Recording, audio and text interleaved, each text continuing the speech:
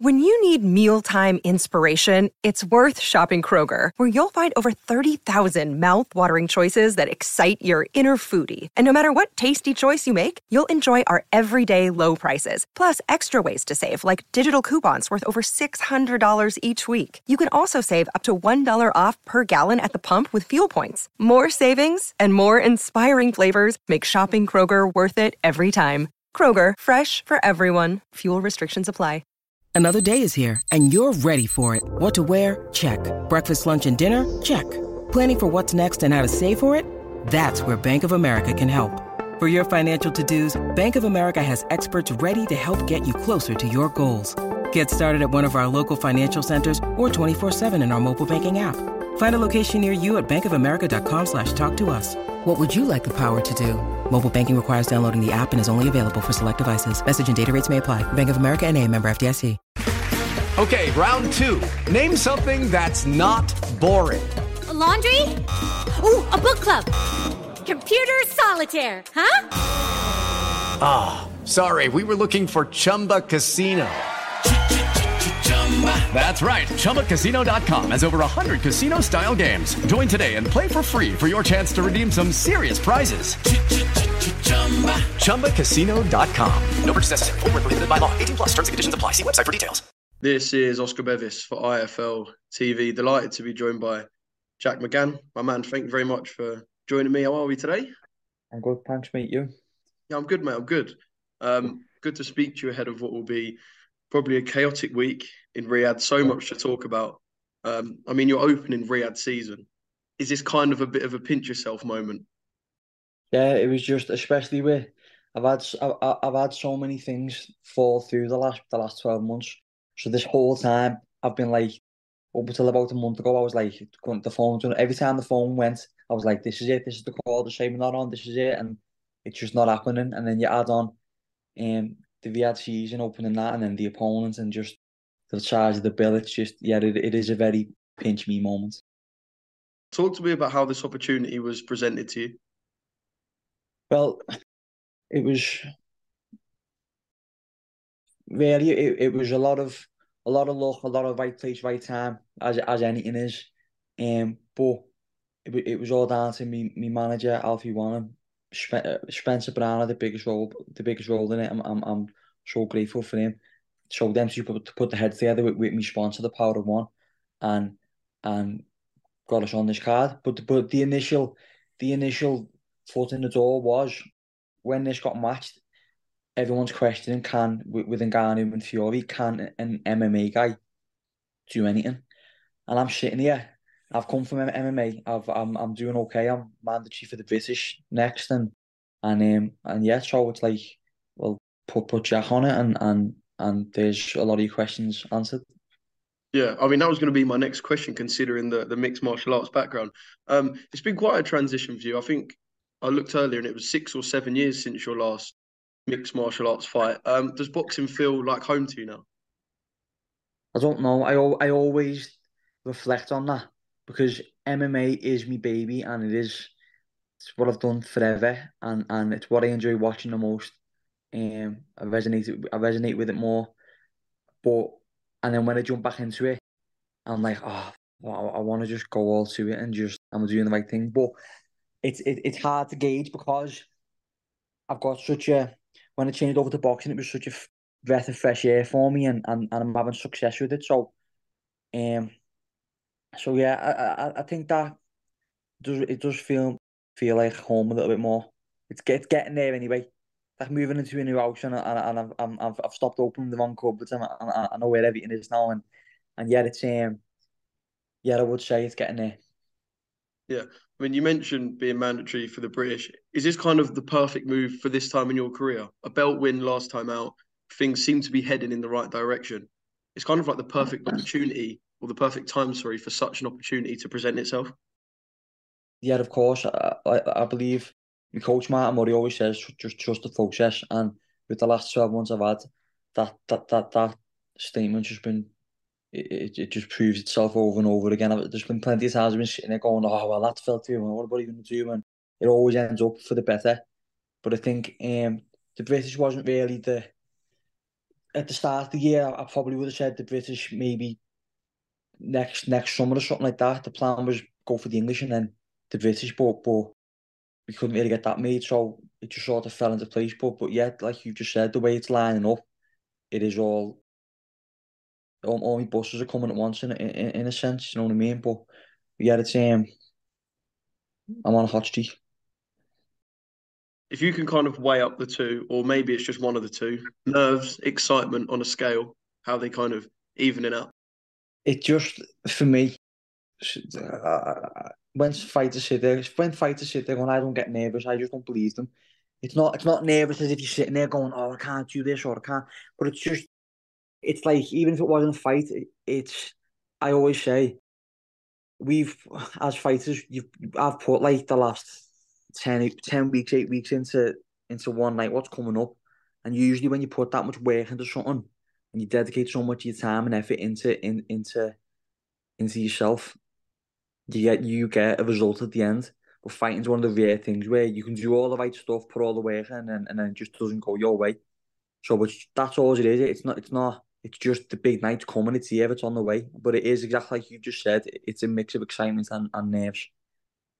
Yeah, I want to quickly talk about the promo on Instagram that we saw from Tom Hardy, obviously, who we know that you know well. Hello, Jack. It's Tommy here. I'm just on to set the old Peaky Blinders, mate, and I know that you've got a big fight coming up this Saturday. How are you, Jack? Very important that you ever feel supported, right, by the ones what love you and what support you. Yeah, well, you see that it's like to touch on the promos that are getting done for Fury's and Ngannou's fight. The level of production that they've got on that, I've never seen before with any major HBO show or anything like that. It is next level. But the Tom Hardy Peaky Blinders one, that was a funny one. So I hadn't met Tom at that point, but we used to speak back and forth and stuff. And I was having a big fight in it was in Ireland, and it was a big match. I was fighting a monster, and Tom was filming obviously for Peaky Blinders, but no one knew that he was in it yet. It was like a big secret. So he sent me that video. I remember someone showed it to me in the changes when I'm warming up, and I just didn't care because I was like, I'm fighting someone in 10 minutes. Like, I just was like, oh yeah, that's great. And obviously afterwards I soaked in how good it was, but I couldn't really. Anyway, he as I said, no one knew he was in Peaky Blinders. The promotion I was with, Bama, used that video and put it out because why wouldn't you? And then the BBC would come on. I was like, "What are you doing? No one knows he's in it. You just wrecked the surprise." You know what I mean? But no, it was a good one.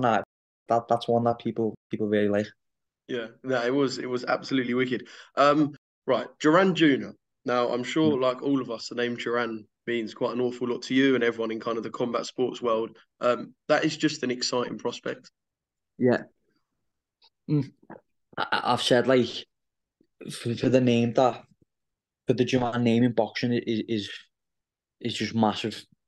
It's one of the names up there at like top three or something. So it's one of them. The way it's all fell into place, it's just perfect. It's like yeah, you're on the card, yeah, you're the only non-heavyweight fight, and you're fighting Duran's son. It's like it just keeps building on. You know what I mean? But I think as far as like being Duran's son, you're gonna get a man on the night who's gonna fight who's gonna fight like he's never fought before because of that pressure with the name. But with like anyone on this card, I do believe you're gonna get every fight's gonna be a cracker because it's that big. We've all put work in and the pressure's on it, and when you get pressure on a fight, that's when you get the best show. You know what I mean? So I do think every fight on the card is going to be massive. It's going to deliver. Yeah. Are you one of them people who envisages before a fight what's going to happen in the ring? Obviously, boxing is so unpredictable. Combat sports is unpredictable. You never know. There could be cuts in the ring. I mean, there's going to be things that you don't expect to happen. But are you one of them people who will envisage before you go to bed at night when you're just sitting on the sofa, envisage kind of a fight before it happens? As in the fight or like the venue and just stuff that can go wrong? Everything. Envisage boxing where you are, the fight itself, the opponent. Yeah, I envision the day and just put myself there, and because it's like I envision the day so that it just sort of keeps me nervous and check. I'm getting ready, going right when we're walking out for that and getting ready there. I'm going to be feeling like this and just sort of put myself there just to get myself ready. And then as far as the opponent goes, I do really like to watch them leading up to the fight. As in about now, I'll really rev it up and watch them a good bit. And it's not so much looking out for, oh, I can do this there, I can do that there, because my coaches sort all that. But it's just so I get a feel of them, and I can picture them clear in my head, and then just sort of takes that edge off it. But apart from like another thing, I would say, this is me. I think ninth, maybe it's my 10th boxing match, but it's me 26th overall as a professional because I've done 16 fights in MMA. So I've been around the block a bit, and one thing I've learned is it's the fight game and shit happens. So when stuff does go wrong, it's not. I'm ready for that as well. And I'm talking more there, not in the fight. I'm talking build up stuff you might get there, and I don't know the way they do it in Riyadh might be a bit different, and the build up might be different. And it might just be a few little things on fight day can put you off if you're not prepared for it. You know what I mean? So, but yeah. Talk to me a bit about the Jack Mcgann who made his professional debut. Was it 5 or 6 years ago? And the Jack Mcgann now in terms of boxing ability. I mean, obviously you must know watching your fights back and in yourself that you're a better boxer than when you started. But how quick has that development gone? How much of a percentage of Jack Mcgann have we seen? How much of a better Jack are we going to see than last time out when you won that belt? Talk to me kind of about the process of you as a boxer as things have gone along. Well, I think my debut went really well, and then my second fight, it just for me second fight onwards, I've really built, and I do believe that I'm one of them who's really critical with fights. So I won't come away pat myself on the back, like, even if it's a perfect performance, which I don't believe in. I'll come away and go, right, I've done that wrong, got to work on that, I've got to work on this. But I've always, whatever I've decided I want to fix from the last fight, I've always fixed. But it's like spinning plates, like you've got to just keep up the best you can. But as far as seeing my level, I don't know what my level is yet, because you can only tell when you get tested and put there. That's quite exciting, isn't it? That you kind of don't know where your ceiling is in a way. Yeah, well, I don't know. I can sit here and say, oh yeah, I'm gonna do this, I'm gonna do that. But the truth is, I don't know. I don't know. I've never come away from, like, I know spars. I've never come away from sparring when I got battered there, or I've sparred top guys, and I've always held my own, and I know my abilities high, and on big nights in history with my fight, I've always delivered and done the best, and you grow a lot there. So I don't know where my level is, but I know I haven't found it yet, and I'm at a pretty good level now. So we'll see. Yeah, it's quite, I guess, a full circle moment how you made your debut on, is it Manchester Arena, the Fury Sefri undercard, and Yeah. now you're fighting on the Fury Ngannou undercard. Kind of a bit of a full circle moment at this stage in your career. Yeah, well, I got a third round knockout that night, and I also I remember I had a black eye in some of the lead up to it in the media stuff, because I remember thinking I was like, I'm making my debut and I've got a black eye and I'm the MMA guy, and everyone's gonna be saying I can't box, and just it's funny how it's come back round, yeah. Yeah, no, wicked. When you're on a stage with such value, are you going to place a lot of importance on how you look to the outside world, I guess, because you're not stupid. We've heard this a million times. How many eyes are going to be on this night in Riyadh? You want to walk away with a win, yes, but is there kind of a huge importance placed on people walking away and going, "He might have won, but Jack can fight, Jack can bang"? Kind of an importance on how you look in that victory. Yeah, 100%. Because when there's this many eyes on it, and I've been begging for, give me TV fight, give me TV fight. And my last 4 fights that haven't been televised, or the last 3, they've delivered. But I've been asking for this and I've got it now, so it is up to me, because you can still win and be like, oh yeah, well he won, but it wasn't not that, even if it wasn't close, you'd be like, yeah, but he won, but would you watch him again? That's it. I've got to make people want to walk away and go, next time he fights, I'm not gonna go up the bar, or I'm not gonna go make a cup of tea. Do you know what I mean? I'm gonna make sure I'm on it. And as I said, my history's always, I have delivered on that, so I believe that's going to happen. But I do place a massive importance on not only winning but performance. What are you expecting from the week? I mean, these guys don't do things by half. In terms of like the media, just kind of even the setup, what are you expecting from the lead up to the fight? Like I said, these guys don't do things by half. They chuck money at production, media, press conferences. What are you kind of expecting from all that? You know what? I've been trying to visualize it in my head, and I have thought on when I was with that Russian promotion, they had massive production, like bigger than I've seen even today when I've been to shows and stuff. But I think this is going to be, even like with the promo video I was on about then, I've never seen nothing like it. There's no point even getting ready for it yet because it's going to blow my head off. So I've just got, I haven't got no expectations because whatever I make, I imagine it's going to just get exceeded, you know. So I'm just going there with excited just to see what kind of crazy stuff they come up with. Yeah. When you flying out to Saudi? Tuesday. Yeah. Tuesday Mate, I'll fly. Yeah, mate, wicked, wicked. When you're on a stage with such value, obviously, I guess kind of this is its own little event, and you've still got your boxing journey after this. Providing all goes well in the ring on a big stage, a call out for any of your 154-pound rivals. I know obviously Sam's the one with the British title. Any noise you're going to make around that, or is it just kind of leave this event to itself and that stuff will come afterwards? Or can we expect a bit of noise post fight? So no, it depends how excited I am. I might get in there on the mic and start giving everyone's that. No, I think that I don't have to because that's it. It's this. I've got to just take care of business in Saudi, which the lead up. I mean, preparation says I should, and then it's on to the British. Yeah, yeah, mate, can't wait. It's going to be a massive event and brilliant thing for you to open Riyadh season. In terms of the boys at the top of the bill, how does this play out? It's good. It will be good to get your perspective as someone who has the MMA and boxing kind of combination of experience. How does this play out in a boxing ring stylistically? I think there's a few. I think there's a few points. Obviously, a lot of me points are like the same as everyone said. But from one, I'd say any heavyweight on the planet you put against Tyson, you pick Tyson anyway, apart from Usyk. And then even then, most people say, yeah, but Tyson's too big. So no matter who you put against Tyson, you say Tyson anyway. So to put this big thing saying, oh, well, he's got no chance and this and that. Most people haven't got a chance for Tyson in my eyes.